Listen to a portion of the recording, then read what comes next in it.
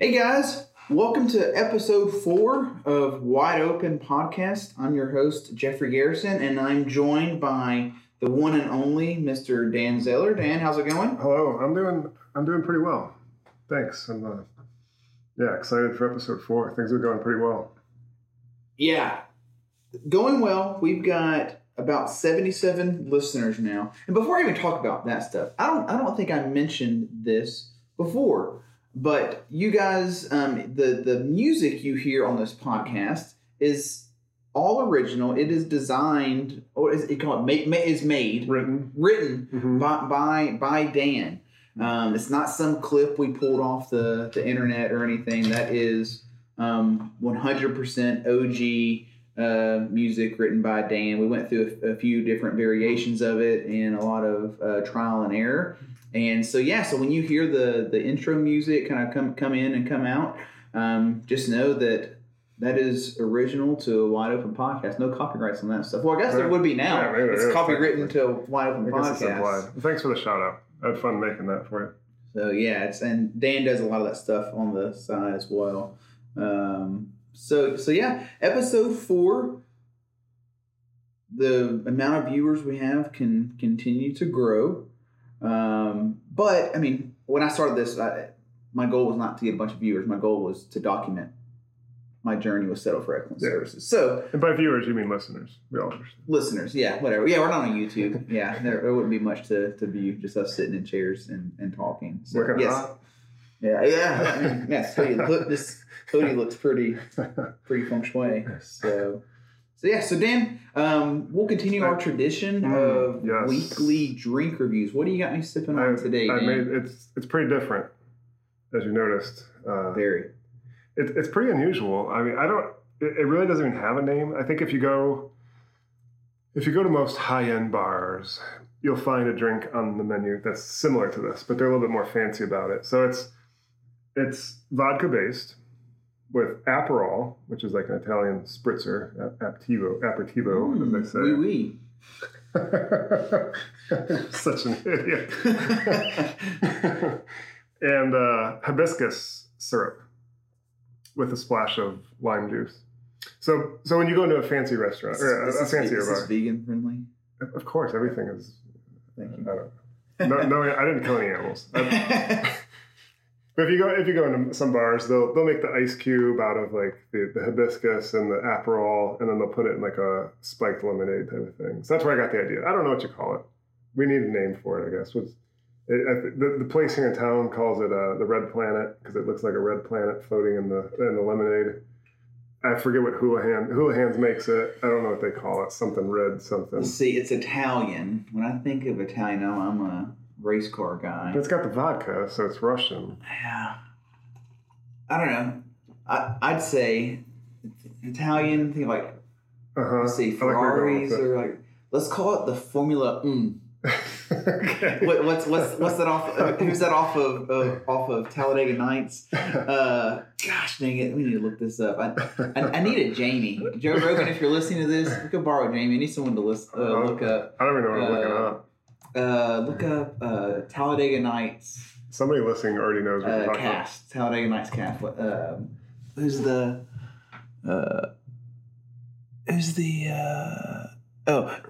Jean Girard. Okay. And Jean Girard is he comes over and he's got the thick Italian accent and he's like, my name's Jean Girard and I'm from the Formula 1.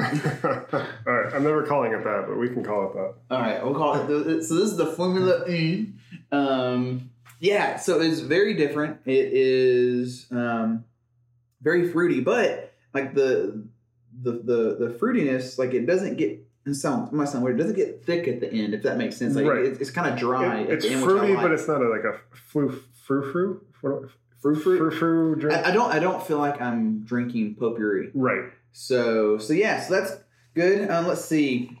Man, this probably.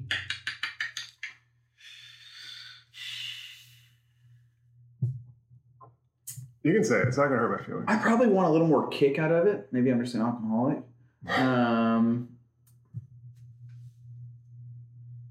7.3. Okay. We'll give it a fair. 7.3. That's fair. So For the record, I can't drink this drink because my stomach is allergic. I have reactions to the Aperol. So I love it, but I can't drink it. So that's why I gave it to you. It's poison, actually. Yeah, and I may have a reaction in this episode. So. I'll finish the episode for you. What do I need to know? How are things going at SFE? What's the latest? Ooh, man. So much has happened, and, well, I guess there's no other way to do it than to dive into it on episode 4 of Wide Open Podcast.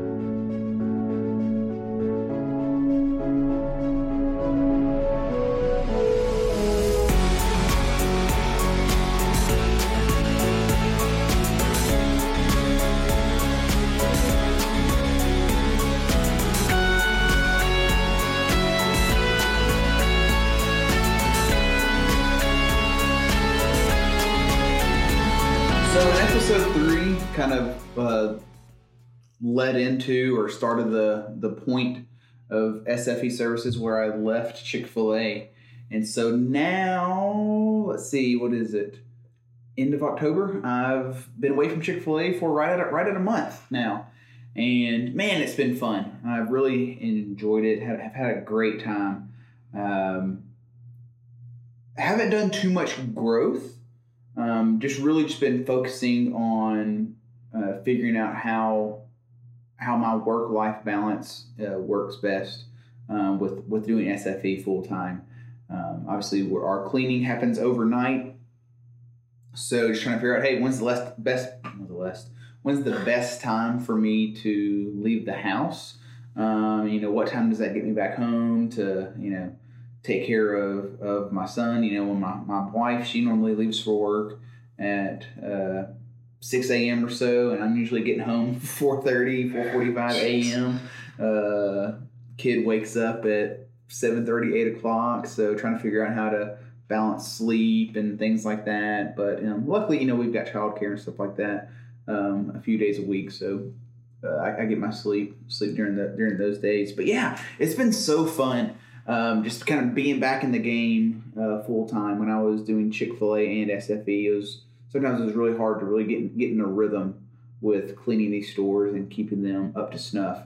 But now it's been really fun being able to do it and going into work every night knowing that this is my business. Like, this is something I created, and it's been really fun. And so one of the things I realize, or one of the things I really have been thinking about, and people ask me about a lot, is, how are you able to do it? There's a lot of sacrifices you have to make when it comes to starting a business. And man, I wish she was here with us, but I cannot thank my wife, Emily, enough. You have to have a very strong support system. You have to have a very willing support system and a very understanding support system that realizes the struggles and the trials and tribulations that you go through when starting a business. And I was just thinking about that the other night when I was working. I mean, none of this would be possible without my wife and what she does to take care of our family when I'm not home. And then, when I am home, she does everything she can to take care of our family and make sure that I'm getting sleep when I can. And, sometimes there's things that, most husbands or whatever would be up for. And she's like, hey, go get some sleep. You need to sleep because you've got to go back into work tonight or whatever it may be. So I just want to kind of take a split second of this podcast and just give a shout out to my wife, Emily, because seriously, without her, it would not be possible. And kind of the next thing I've been thinking about over the past couple of weeks is, and I talked to my uncle about this one time, is when you're starting a business and when your business is growing, you're always going through these expansions and contractions. as long as your baseline always gets higher, as long as the business overall continues to grow, you're going to go through seasons of where the business is going to grow a lot, and then the business is also going to contract a lot. But as long as you're kicking that rock down the road, or as one person put it to me, as long as you're failing forward. And I thought that was a pretty cool little statement. Failing. If you're going to fail forward. That's one thing. Kind of as I think forward with SFE and the areas of business I'm going to get into next with doing the preventive maintenance on restaurant equipment. There's going to be seasons where things are going to expand and grow very quickly, and there are going to be seasons where I have to, draw things back because maybe things grew too much.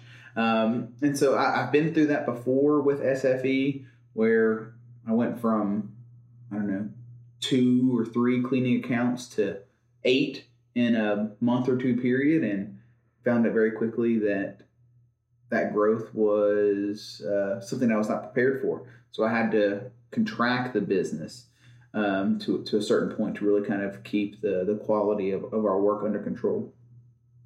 So that was something I was kind of thinking through the other night while I was working. But yeah, things are going very well, and not too incredibly much to report on with this podcast stand. Really just kind of boots on the ground, getting things going, making sure that the quality of work that we are putting out is up to our standards, to make sure that we're settling for excellence when we clean. So you have employees right now? Yeah, I've got 4 employees, one of which is full-time. And then I've got 3 part-time employees that essentially kind of fill in the gaps whenever I'm not able to work. Because obviously, as I talked about in episode 3, it has to make financial sense in order for you to leave your full-time job to pursue your own business.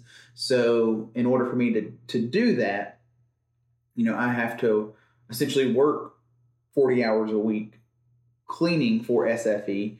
And then when I need a day off or something, I have planned time off, I have part-time workers that fill in during that time. You got work tonight? Not tonight.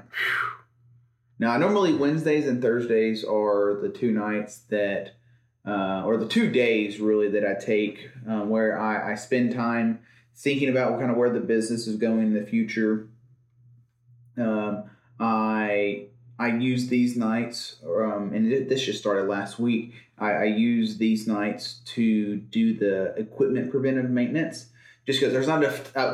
Everything happens overnight, and there's only so many hours overnight. When the store closes at 10 and opens at 5:30 or 6 a.m., you've only got so much time throughout the night to get things done, and I can't do both the floor cleaning and the equipment maintenance in the same night. So I have 2 nights during each week that are set aside for specifically just working on equipment, making sure everything's up to snuff. And that's one thing. Shoot, I didn't even really dive into that. Last week was the first time I was able to officially start the equipment preventive maintenance portion of the business. And I will say it's always good to do trial runs of stuff and make sure that things work out in real life the way you think they're going to work out in your head. For example, I was thinking with this equipment preventive maintenance that I would possibly be able to do it all during the day. Maybe I'd be able to take one piece of equipment at a time, clean it, service it, do a monthly PM on it, and then put it, take it back, then grab another piece of equipment, and all this while the store is open. I found out very quickly that the amount of time it takes to just physically clean a piece of equipment is, especially the first time you're doing it, is a lot longer than I thought. Where I had budgeted 20 to 30 minutes per piece of equipment, I was I ended up spending about an hour on each piece of equipment. Now, I don't expect that to continue in the future. First time is the dirtiest. The first time, these pieces of equipment haven't been cleaned in no telling how long, months, years. And so I knew the first time would take a while. But I still don't think it'll be something that I'll be able to do during business hours, which is kind of a little bit of a setback, but hey, it's just another bump in the road that I need to work around. It just makes it harder sometimes to hire people when all of your work is overnight, third shift type work.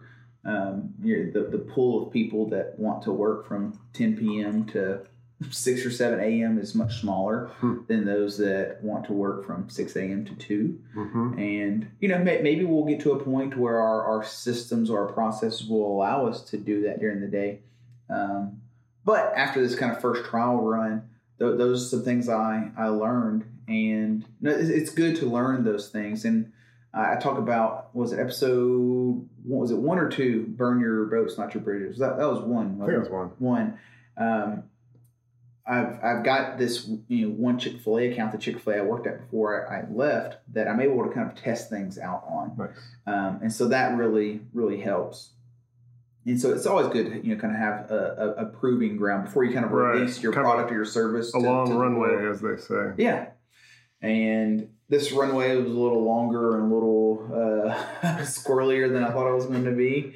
But that's just how it works sometimes. You'll have these business ideas and you're in your head. They are easy peasy. They make a lot of sense. And you don't see how they could not work. And then you start doing it in real life and you run into all these different variables that you weren't expecting. But it's nothing I can't overcome. I'm getting back into it this week. Going to finish up some work that I wasn't able to finish up last week.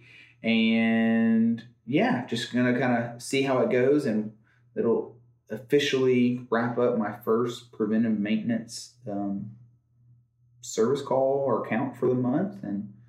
But that's great, right? Because, the preventative maintenance is where you're going to grow this business fastest, right? Correct. Yeah. And once again, in my head, that is where I envision SFE services growing the most. I think it's the most scalable piece of the business. It's a piece of the business that could very honestly, go nationwide in a rather short amount of time. But I realize, first thing that I'm going to have to work on this system and process. Really, all the way down to when we arrive at a store, where do we set up our equipment? I've got a diesel-powered steam cleaner. Where does that thing go? I thought, I'll be able to roll each piece of equipment outside, clean it, and move it back in. Well, then I ended up realizing that some of the wheels on some of these pieces of equipment weren't rolling, and then they don't roll. And so that throws, a wrench into the plans. And then, so now realizing that, I'm sure this isn't going to be the only time that I run into a wheel on a piece of equipment not moving. Okay, how do I do this cleaning on the inside?